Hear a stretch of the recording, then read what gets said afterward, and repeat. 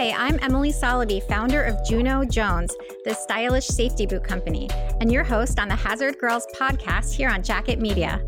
I'm so honored to host this show where I get to chat with Hazard Girls about their careers.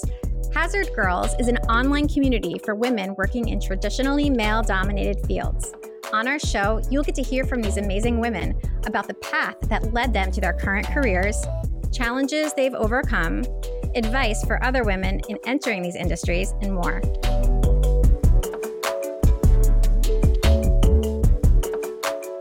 If you've been listening to the Hazard Girls podcast recently, you probably noticed that we were at the National Association of Women in Construction annual conference in North Carolina last week. While we were at the conference, we got to meet so many inspiring and interesting women working on projects in construction and other male-populated fields as well. I got a chance to chat with today's guest at the conference, and I was also able to snag her today on her day off for a chat on the Hazard Girls podcast. Rebecca Francis is a DEI specialist, that's Diversity, Equity, and Inclusion specialist with IEA, Infrastructure and Energy Alternatives, Inc., in the greater Chicago area. IEA is also a NAWIC partner, so I met Rebecca in the construction zone, where all the partners were set up with their booths. And I thought her story was so interesting that I just had to share her with you today. Welcome to the Hazard Girls podcast, Rebecca. Thank you. Thank you. It's great to be here. So, Rebecca, let's just start out by talking about your current job. What is your role at IEA? So I currently serve as the DEI specialist, diversity and inclusion specialist, where my roles pretty much overlap in a lot of different areas. I do a lot of EEO and sexual harassment training across the 7 sister companies. I also do that culture and climate aspect that a lot of companies are really looking to build and grow and develop right now. And as we know, as society, we're still growing the D&I space. And so looking at what that looks like as we evolve it within the construction industry is our current role and our goal. So you mentioned you do EEO and sexual harassment. Do you mean you write policies? No. So what I do is I fly out or I do a WebEx. I'm just depending on the need of the area, but wind farms, solar farms, new hires within the corporate space. And we do trainings where we explain the EEO laws. We explain what the Equal Employment Opportunity Commission is, how if someone has a complaint, whether it's for discrimination or for sexual harassment, how they can gain access to someone to speak to, or if they're having a situation and they don't know who to go to, we give them multiple different options and opportunities to share what they know to support the efforts of inclusion within the company. As we realize, inclusion doesn't happen overnight, but it definitely doesn't happen when people are not trained and equipped to act responsibly in situations such as discrimination or sexual harassment. And you're doing this at, you said, the 7 sister companies to IEA? Yes. So I currently train pretty much every single week all of the new hires. No matter where they go, they're dispersed, into several different companies. But if there's also a company that needs specials, like maybe they're starting a new project and they need someone to come out and just do the training in person, as we know, in person always is better just because you can make the direct connection and people aren't like falling asleep, or completely bored when they're listening to it on a screen. So we fly out or we drive to the location in which the wind farm or the solar farm is located, and we do trainings, and same with new hires. And are you allowed to say what the companies are, what sister companies they are? Yes. So we have William Charles Construction. I do a lot of William Charles because I actually work for William Charles Construction. We have White Construction. We have Bianchi, which I haven't been there yet, but we have Saya. We have Mountain West. We have West Coast. I think I covered them all, but they're in different areas, different states like Utah, Vegas, Indiana, Rockford, Alabama, etc., California. So you're traveling a lot. Yeah, depending on where they need me to go. Yeah. Now that you've been in that role for how long at the company? I've actually been with this company just for 1 year. I was in education for 10 years or 9 years. So it's definitely been a nice shift, but we know that equity, inclusion, all those things, especially within the urban population, is always relevant. So, essentially it's all the same thing, especially being a minority. It's kind of been my life the whole time. Now we're just having an opportunity to use the voice. It feels very familiar. We're just learning, new ways to deal with like building capacity within individuals. And introducing these concepts to new audiences, I guess, right? Yeah, absolutely. And that's mainly the gist, I think, of the construction industry as a whole. As we know, it's been dominated predominantly by the white male. And Mm-hmm. so, as I always remind people, that's not a bad thing. We think about that and we're like, oh, we need to fix that. And I mean, obviously, we want to grow capacity within others. And we also want to diversify just because we realize that all people, no matter their race, their gender, their sexual identity, their sexual orientation, etc., they all have something to bring to the table. And so when we start mixing the levels of creativity, expertise, like all those different things, we find that we have a more sustainable model or business model over time. And so I think that's really the goal and the angle of why many companies, not just the construction industry, are moving toward a D&I approach. Is we just realize if we want a sustainable model in a field where people feel inclusive or included within their work culture, it's really important that we represent all. And I'm just curious, how are companies receiving this? Are they on board as a whole? Are we at the point now where companies are like, okay, we know this is the way it has to be. We know this is helpful to our culture, to our bottom line, to morale, or are they still requiring convincing? I honestly had a meeting the other day with another company that wants to be a possible client. And they are a client now. And they feel as if they are moving in a progressive way. Sometimes those within the C-suites or within the board, it's harder sometimes to get them to see the light of some perspectives. But overall, I think most companies, as we see just even across the country, if you look even on LinkedIn, there's D&I jobs everywhere. Mm-hmm. And most times it's because companies are realizing that there needs to be a shift. And if America, especially because I study public policy for a living, if America was built and sustained off of one culture or predominantly one culture, and everyone is starting to realize that, those perspectives could change or vary according to who's now sitting at the table, a lot of people are starting to pick up that D&I and they're saying, let's run with this, let's talk about it. And so that client that I was talking to, they actually specified that, they're in the very beginning stages of it. They don't really know where to go, but they know they have to go somewhere. And so I think that that's really important. And I definitely love to kudo people just even for being able to self-identify or company identify in those moments, because that's where it begins. Mm-hmm. And I think another thing that we really, or I at least try to drill in everyone, is that it's no one's fault. Like, yes, we realize there's inequity, discrimination, et cetera. We know all those things. But when we think about when people build businesses, they don't think of the fact that they're trying to exclude someone in particular, but more so sustain their own futures. And so if that is one, specific culture, if that's predominantly white, et cetera, although we know that there are some inequities within, public policy, et cetera, that's why we discuss these things within these trainings. And we help companies or help organizations understand the importance of moving forward, but not blaming yourself, but kudosing yourself for moving forward.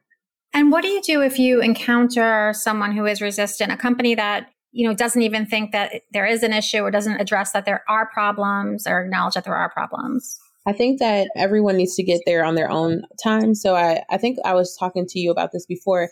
Equity is the root. And so when we talk about inequities, that's always the root of every issue. And diversity and inclusion is the fruit. So you're not going to gain much more out of someone if they don't see the inequities. And so when we even talk about the difference between liberals and conservatives and modern liberals and radicals and et cetera, we already realize that everyone has their own perspective and point of view. And so that's why I use the word capacity a lot, building capacity, because once you build capacity with an individual, whether it's just saying it once or twice, or even just being a sweet soul in the room, that builds capacity with individuals. So the next time they make a comment or they choose not to be accepting to something that requires change, they'll think twice about it. And you would rather it come organically than forceful, because then they'll grow resentful. And so I think that it's a very new thing for a lot of people. And especially if it's been ingrained in people that are 60, 50 years old and up, and they've lived their entire lives one way, it's going to be very difficult for people to say, you're right, let me just change. Rather, just be in a room to build capacity, hear, the perspectives of others, and understanding that no two people think alike. And it's more so just about building that capacity and understanding that everyone has their own perspective and how we can all still respect each other with those perspectives. Once you get to that place, then you'll start noticing that inclusion and that diversity will start to evolve on its own.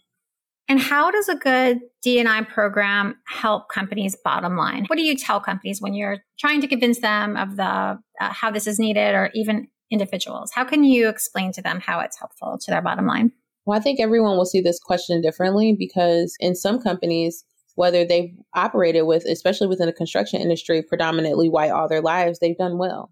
Mm-hmm. So they don't see, well, what's the purpose? Why do I need to change that if I've done well? And I can completely understand that. However, people like Google, people like Microsoft, they do exceptionally well because they believe in the business model of diversity. And so what they do is they find the best talent within every culture, and they step out of the comfort zones of the people that look just like them. And they find that they grow in strides because the things that they could, maybe that barrier that they couldn't get past, or even their own capacity where they no longer have, they can't, shoot past the glass ceiling because there's something they're missing. It's that one person that's a minority, or that woman that needs to be in leadership, or, that person. I was just looking at another company just starts to celebrate autism and hiring autistic people. You start looking at special needs and all these different things that people have to offer. And it usually develops and grows the company in a way that, is more sustainable than everyone that is at the table looks the same, thinks the same, and talks the same. And so when we talk about the bottom line and building a more sustainable business model for companies, diversity is honestly what drives the creativity and success of all companies. And it's a proven fact over time. I consider myself to be a great asset to, anywhere that I go. I think that I've been gifted with a lot of special tasks that everyone doesn't possess, or gifts that a lot of people don't possess. And I think that that just comes from the fact that someone has given me an opportunity as well to utilize those gifts and sprout in my own way. And so when you give people that type of autonomy, or even that confidence booster, they'll do the best they can for the company, or even for themselves, right? And then they become an awesome asset for the company and, longevity, developing the company, et cetera. So when we think about bottom line, we just think about the fact that everyone's going to see things differently, and some skill sets are coming from people that don't look like the person in the room. Well, let's talk about your journey personally, because you were just talking about, some of your own talents and how that you're bringing things to the table that other people wouldn't necessarily be able to bring. So let's talk about your journey. You're only 30, I believe you told me, right? Can you walk us a little bit through your career? Yeah, absolutely. So when I started, I actually came from Alabama A&M. I went to a HBCU, which I loved, and I wasn't able to graduate. I had my daughter literally the year I was supposed to graduate, but she was extremely sick and literally just had her last surgery, sealing up all her trach holes and her feeding tubes and et cetera. So she has all that removed now, almost 9 years later. So throughout that time of us going through, from hospital to hospital and, just procedure through procedure, I was able to, attempt school, but I wasn't able to finish my last semester because it was so invasive what we were dealing with at home with home nursing.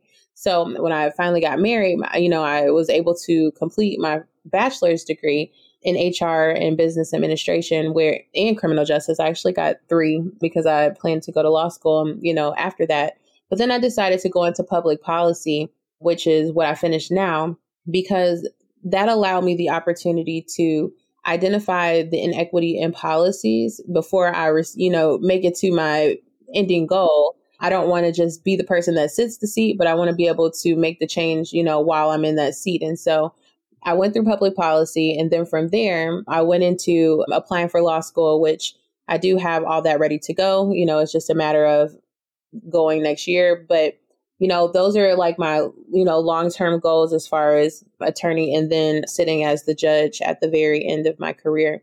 And so when I think about that now in my journey now, moving into D&I, it all ties back together, right? Because when we think about public policy, inequity, discrimination, how we can, and even looking at it from everyone's perspective, that's what really drives home a lot of my conversations in this space.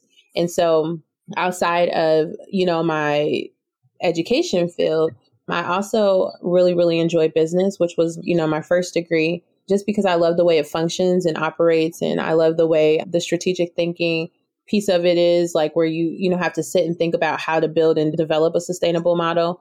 All that is like, just my thing. So I created my own companies. So you have all of these aspirations, but from the beginning, you always known you wanted to go to law school, but you got into the public policy path. And I love this because for me, when I step back and look at my career, I can see all the pieces and how they so perfectly fit together to bring me to where I am now. And I can see it's the same for you because you have law and then public policy and DEI. And then your goal is to be, you mentioned, a judge. And that would bring everything from your career together to one place where you're able to practice that. So where did you get this idea that, being a judge would be the perfect ending or the perfect ultimate career goal for you? And how can you make that happen? Well, I think just going back to I think 4 years old or 3 years old, my mom told me, she said, I ran into the room one day and said, I just want to be a judge at random. She said, you randomly ran into the room. I still to this day, I kind of remember maybe very vaguely, but it's always stuck with me. And so one thing that I love and I do for my kids as well, when they say they want to be something, I align them with a professional in that field and specifically one that looks like them. Obviously, we want everybody, but it's really important for especially young Black children to see and self-identify within those fields that they can do it too. Because we know that even if we watch cartoons, they normally don't see people that look like them in these professions. And so my mom, what she did is she found a local judge. She was a lawyer at the time, Judge Glenn Gully. I love her so much. And she first allowed me to shadow her in high school and I think middle school as well. And then over time, she's just kind of stuck with me. She's always been there. And so I remember when I graduated with my bachelor's degree and she came to me and she pretty much wanted me to know that, I could be next for her seat. But then I sat down with another judge within the city. She's now retired. And she said, why don't you create your own seat? And so what stuck with me there is that, I have more than one person in my corner, to support the efforts of where I want to go in my future. But I'm really grateful just even being in the space that I am now within the D&I sector, because my supervisor is actually a attorney and she is awesome. She's super smart. And I feel that it's never by mistake. I couldn't understand why they sent me to a construction company. Like, why was I there? I just really couldn't understand it, but then I went in and I'm like, wow, construction is more than just, people on the field. There's laws behind it. There's contracts. There's all different kinds of things. And I was blessed to have a supervisor that can walk the way with me. And, so that, I look at her, I don't know if she really knows, but I look at her like a mentor in a lot of ways.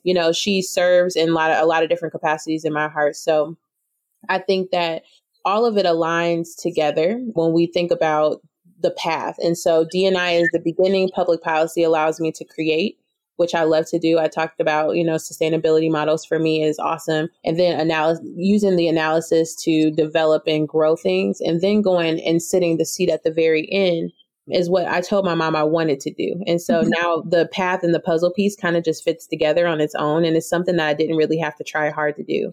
So I think that that's when you know that you're in perfect alignment. So interesting. And you started to talk a little bit about your love of business. And did you also study business, or is that just something that you've always been interested in? No, I have a degree in business as well. So Everything I love to do, I made sure that I was qualified to do it. I know that experience also brings a level of, I guess, trust. But it's another thing when you have the experience, you have the businesses, and you have the degrees to do it.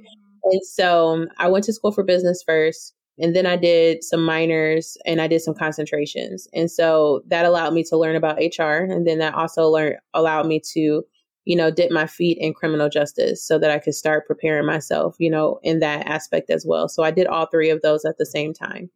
And business, my husband and I, when we first got married, he already owned his own radio station, SOAR Radio. And SOAR Radio is a BDS monitored radio station. It's the first Black BDS monitored radio station to chart on the Billboard. So that was an awesome achievement and accomplishment for him, where he also won 2 Stellar Awards for that. And so then moving into that, he wanted to create an award show. So what I did is I took my love for business and development and analysis, and I helped him grow something that now is, in conversation with many different networks to syndicate. We already syndicate now, but to get on a major network, you have to do a lot more work. And so we're working really hard to get on a major network where we'll literally be in business for the rest of our lives doing television. And so that's his thing. I just help him support, through that. But it's another just aspect of me when we talk about business.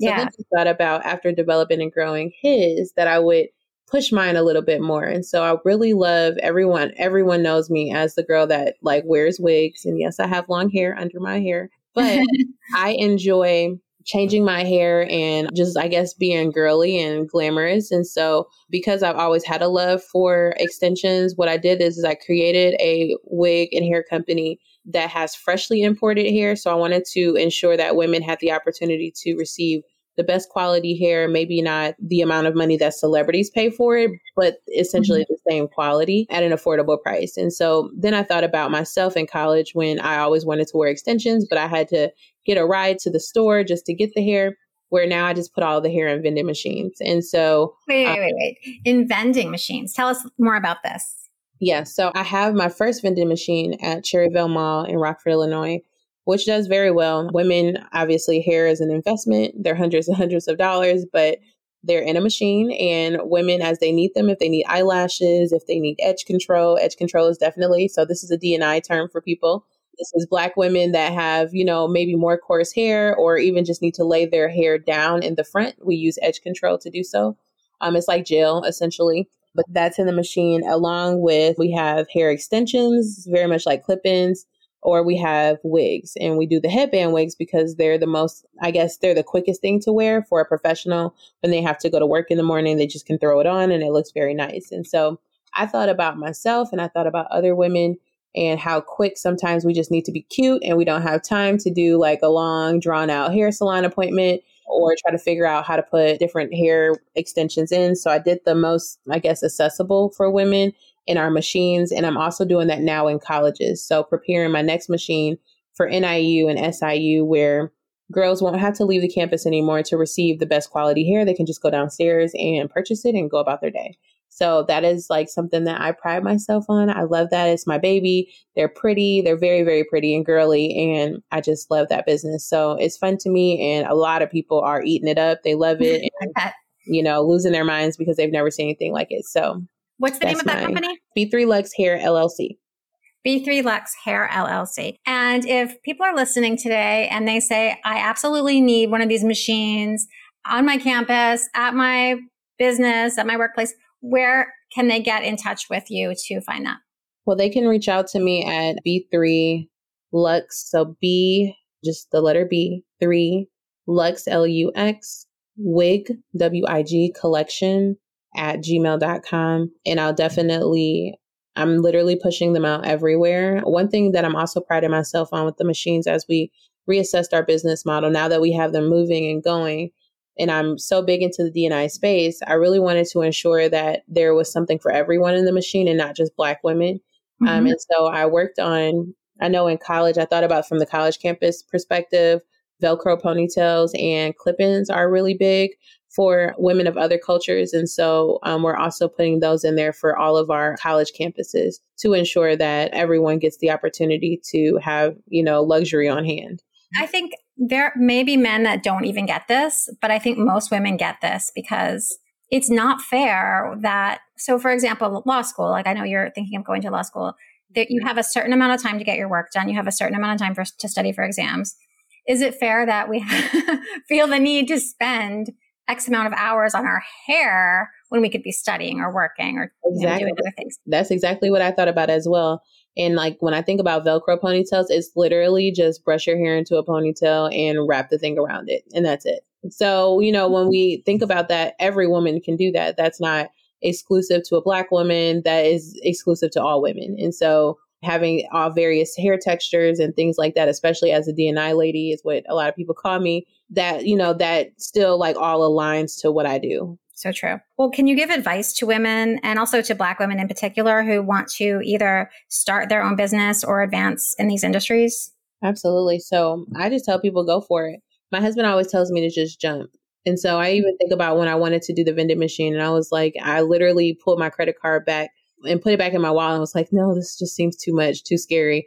And he said, pull the credit card back out and put the number in. And literally just that quick. I didn't have all the plans in place. And I'm like one of those people that like have to have every detail done before I start. And I don't know if you guys have heard of the lean method where you just... Are you talking about the lean startup method? Yep, lean startup method. And so I have that book. And when I read that book, one thing that I loved about that is that sometimes you can just do it as you go to develop the intent. So obviously it's all done now, right? But when I first, said I was going to do the vending machine, I put my credit card in. I was so fearful just of what the possibilities could be, if it was going to be successful, if people liked it, if they didn't like it, that I was going to talk myself out of it. And so I know that even in my own culture, sometimes if we feel that the odds are against us, sometimes we bag up, just to feel safe.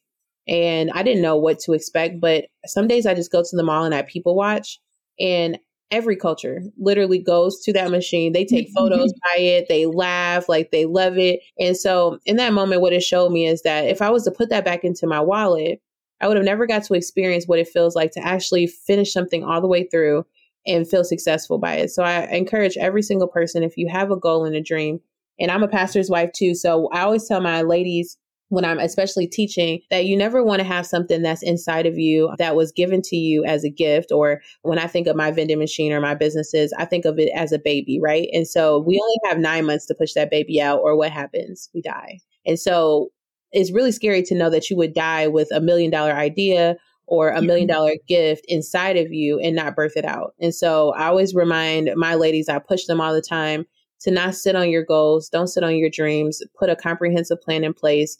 Put a roadmap on the paper, just put goals on a paper. 1, 2, 3. This is what I'm going to do today, and crush those goals. The feeling is indescribable. You can't get that back. No one can give or take that away from you because you chose to do that on your own. And so even as a Black woman, I know that there's odds. I'm not naive to the fact that there are odds against me. However, I always suit myself up. So I'm always prepared, whether I have to have all my degrees. I have my certifications. I have my business license. I have everything in order so that no one can ever take anything from me. And so I encourage any person, no matter what your race is, that if you have something inside of you, birth it out, because it's nothing worse than dying with $1 million gift inside of you. That is amazing. Well, we know where our listeners can get in touch with you for your vending machine business. Where can our listeners get in touch with you in general? I'm on LinkedIn as Rebecca Francis. I'm also on Facebook as Rebecca Francis. I'm also on Instagram as Rebecca Francis, and that's about it. I think 3 is enough for me. So you can reach me on any of those 3 platforms. You can also reach me at rebecca.francis@iea.com or .net, and that is where I am for work if you have any questions or want to reach out about anything within the construction industry as well. Well, Rebecca Francis, such a great time talking to you at the conference, and I'm so glad we were now able to sit down and do a real podcast interview without all that crazy background noise we had there. You have such an inspiring story. I'm glad your daughter's doing well. Your energy is super contagious. Your resilience is very impressive. So we thank you for joining us today. Thank you so much for having me. I appreciate it. You have been listening to the Hazard Girls podcast on Jacket Media, sponsored by Juno Jones, the stylish safety boot company. That's JunoJonesShoes.com. And you can go there to learn about our steel toe boots and to join the Hazard Girls community. I'm your host, Emily Soloby. Thanks so much for listening. We'll see you next week.